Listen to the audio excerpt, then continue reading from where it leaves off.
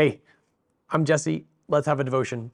Isaiah chapter 19 is particularly beautiful. Egypt, arguably one of the two most powerful nations in the world at the time. Egypt and Assyria. Egypt was the former enslavers of the Hebrew people and was militarily incredibly powerful. It was geographically, strategically located, and Assyria was seen as indomitable. And then right between them is this little tiny country. It's now divided, Judah and Israel. And this passage is going to foretell of a day where free travel, even among the Assyrians and the Egyptians, was possible because there's going to be the worship of God in all of them. Remember when God made his chosen nation Israel, it was on a covenant with Abraham so that all the nations of the earth would be blessed. Now, the way that things go with Egypt thereafter, you wouldn't think it's going to go that well. Right? The Egyptians actually enslave God's chosen nation.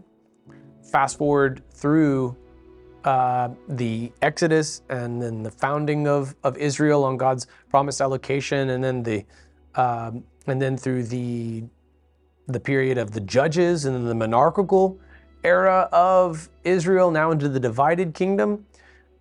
Egypt is still this encroaching enemy and this daunting specter. They've got Egypt to the south of them, and then they've got then they're surrounded on all their sides. I mean, we've seen God speak about some of the other nations nearby, like Moab and even the town of Damascus, and then Assyria. And it looks like they're surrounded on all sides by enemies, but God is able to call people to salvation from absolutely anywhere. The Egyptians worshiped the sun. This was part of the reason for the plague of darkness and the freeing of the Israelites from their slavery, their slavery to the Egyptians. Their name for the sun god was Horus or Ra, and they had a whole city that was dedicated to the worship of their sun god.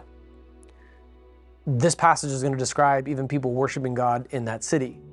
And then when we're done, I'll tell you what's even cooler about how this prophecy has, in very recent history, also manifest fulfillment. Here's Isaiah chapter 19, a pronouncement concerning Egypt. Look, the Lord rides out on a swift cloud and is coming to Egypt.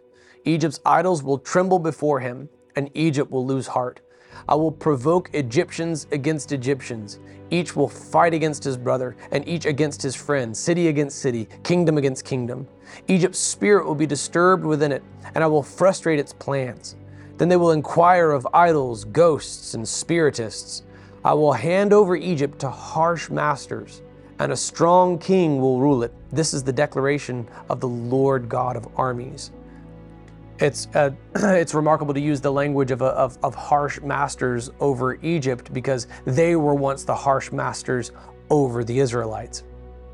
Every time one nation enslaves another, it ends up in the long run with a lower gross domestic product than the nation it enslaved.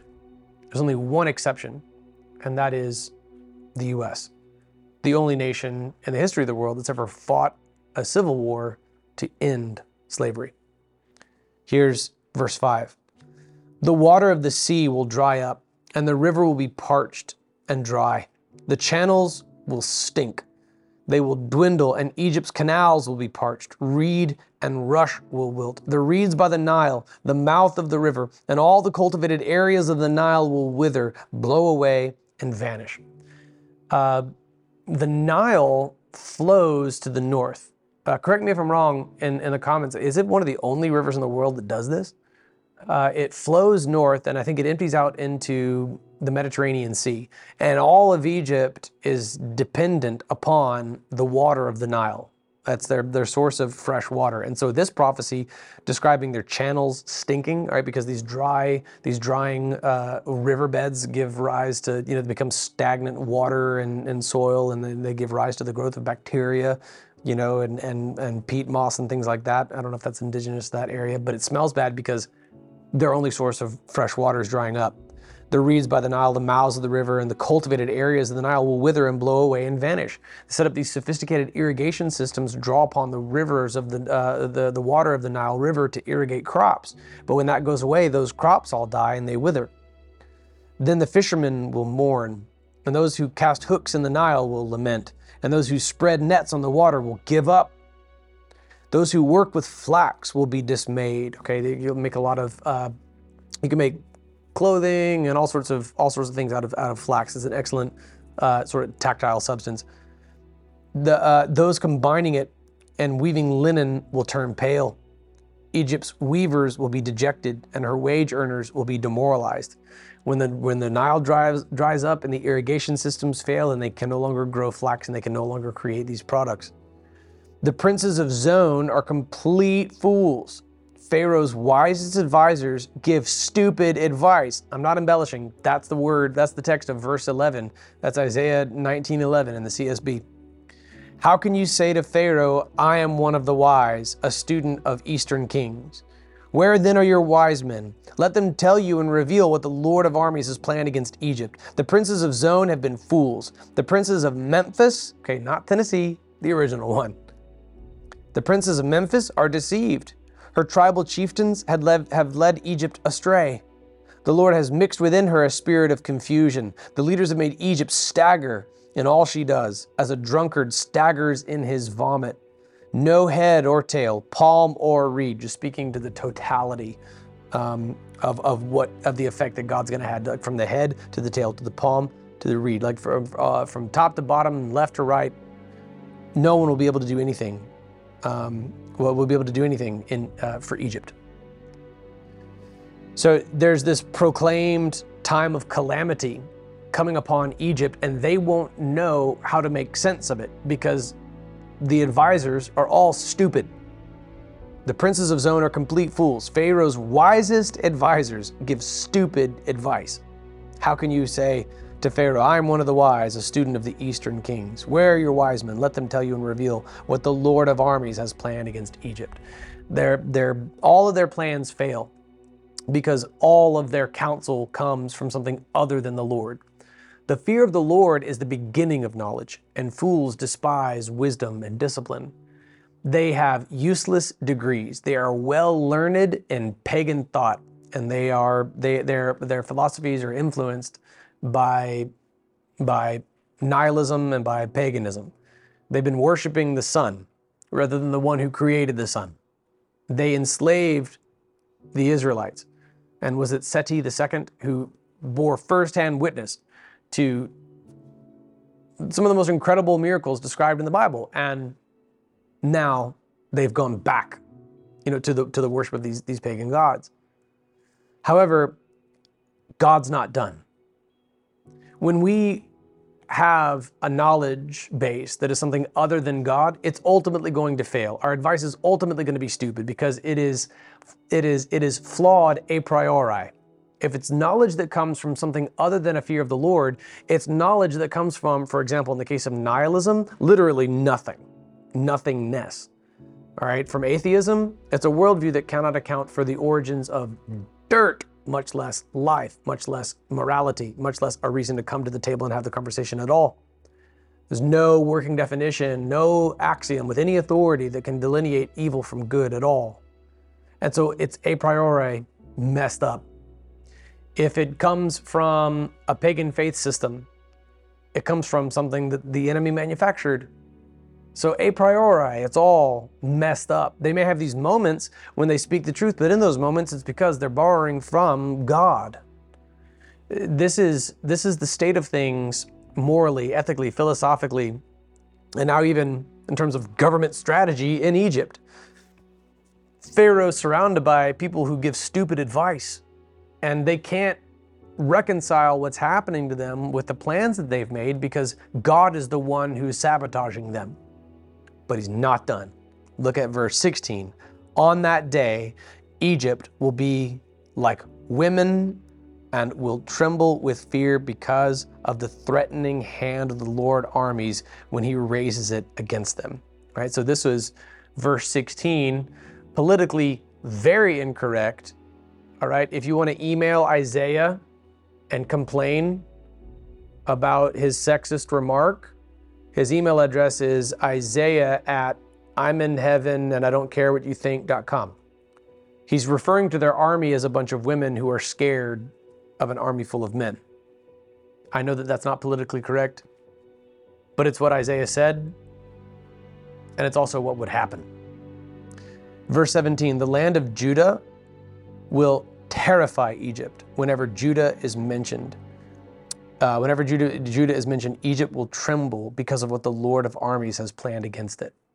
That would have been shocking to hear. People would have heard that with incredulity because Egypt was so prominent and powerful, and Judah seemed smaller and weaker. On that day, 5 cities in the land of Egypt will speak the language of Canaan and swear loyalty to the Lord of armies. One of the cities will be called the City of the Sun. So here's where worship of Horus or Ra was centered. And evidently, there are going to be people there who worship the Lord. On that day, there will be an altar to the Lord in the center of the land of Egypt and a pillar to the Lord near her border. It will be a sign and a witness to the Lord of armies in the land of Egypt. When they cry out to the Lord because of their oppressors, he will send them a savior and leader, and he will rescue them. The Lord will make himself known to Egypt, and Egypt will know the Lord on that day. They will offer sacrifices and offerings. They will make vows to the Lord and fulfill them. The Lord will strike Egypt, striking and healing. Then they will turn to the Lord, and he will be receptive to their prayers and heal them. On that day, there will be a highway from Egypt to Assyria. Assyria will go to Egypt, and Egypt to Assyria, and Egypt will worship with Assyria. So now there's free trade and travel between these enemy nations, and Israel sort of like this little go-between. And there's worship that's pervasive across the land of Egypt, and now evidently in Assyria too. On that day, Israel will form a triple alliance with Egypt and Assyria, a blessing within the land. The Lord of armies will bless them, saying, Egypt, my people, Assyria, my handiwork, and Israel, my inheritance, are blessed. This is a phenomenal prophecy, and it's one that is coming true today.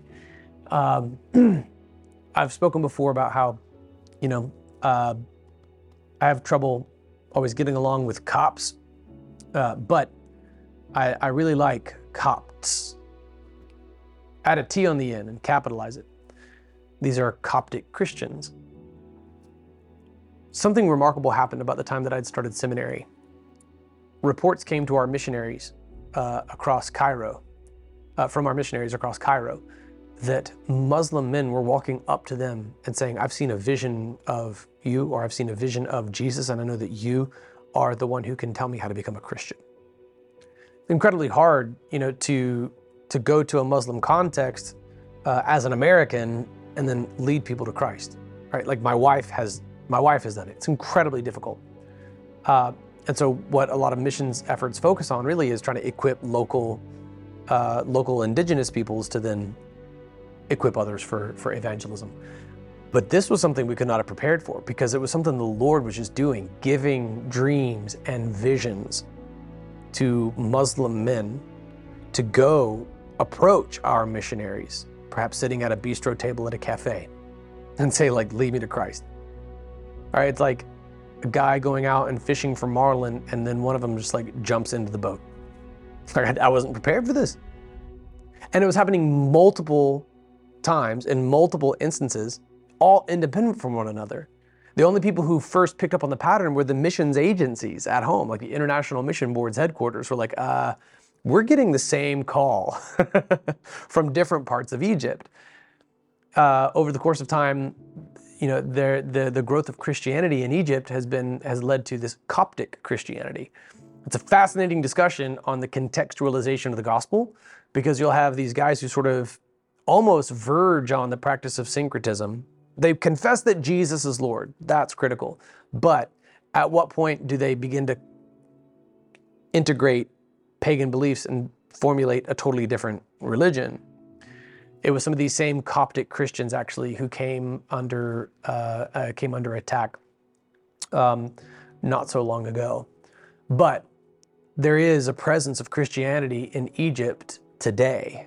And it was prophesied that Egypt and even Assyria would become homes for the worship of the Lord, and that Israel would serve as this highway between them, connecting them and informing what the Bible calls a triple alliance. On that day, Israel will form a triple alliance with Egypt and Assyria, a blessing within the land. And here's what God will say. Remember what he's spoken about Assyria, and remember how he's disciplined Egypt, even earlier in this chapter, confounding them because of their stupid advisors. But look at how it ends. The Lord of armies will bless them, saying, Egypt, my people, Assyria, my handiwork, and Israel, my inheritance, are blessed. That's refreshing, right? I mean, because these devotions have gotten difficult. You know, it's just like a pronouncement against Moab, a pronouncement against Assyria, a pronouncement against Damascus, a pronouncement against my own people, Judah, right? And then there's this prophesied union, this reconciliation with God's people at the center, and the two major powerhouse military forces of the day reconciling because they're united by the worship of the Lord. There's an altar at the center of Egypt.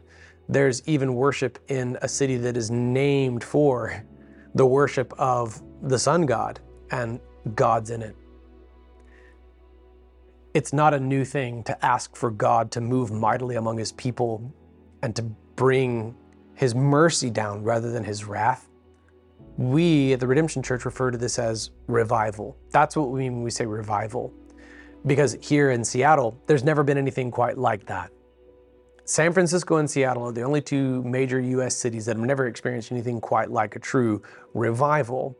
And we're asking that God does that, because when he does, it will be notable. It'll be the kind of thing that people are flocking to, like, what is happening in Seattle? It's because the Spirit of God will move and draw people from darkness to light, from sin to repentance. And we find ourselves positioned perfectly for exactly that. This passage is more audacious than our prayer for revival in Seattle. This passage describing Egypt and Assyria freely traveling and sharing in common the worship of the Lord. This passage that refers to Egypt, the former enslavers of Israel, as my people. That's in verse 25. And Assyria as my handiwork. These are nations that God had just proclaimed judgments upon and that he did visit upon them. But look at what else there is. This passage is describing something that is beyond the wildest dreams of diplomats anywhere. This is something that the UN would laugh at. The idea that, especially in this context, in this era, at this time, that Assyria and Egypt would be united with Israel in their worship of the Lord. This is, if you were to say, like, hey, I've got a vision from God, and China and Russia are going to join the US, and there's going to be mass revival and free trade among us. People would say, like, you have a serious grandiosity complex. But that's sort of a modern equivalent to what's described in this passage. And it's what God said he would do. So suddenly our prayers for revival in Seattle, just one city in the US where Christianity is legal, you know, and is the founding influential moral compass for our Constitution, it's not so far-fetched at all. It's not that crazy at all. It's far fewer people being saved. It's politically already facilitated. All right, it's not even. It doesn't even require a treaty between two nations, much less three, as was the case for this audacious, beautiful prophecy of Isaiah 19. So suddenly, asking for God to show mercy on a lost area like this one seems well within his capacity and wheelhouse to do. Because the scope of this reconciliation and revival among three nations is beyond anything we could possibly imagine today. God has done greater things in the past. We're asking him to do this today.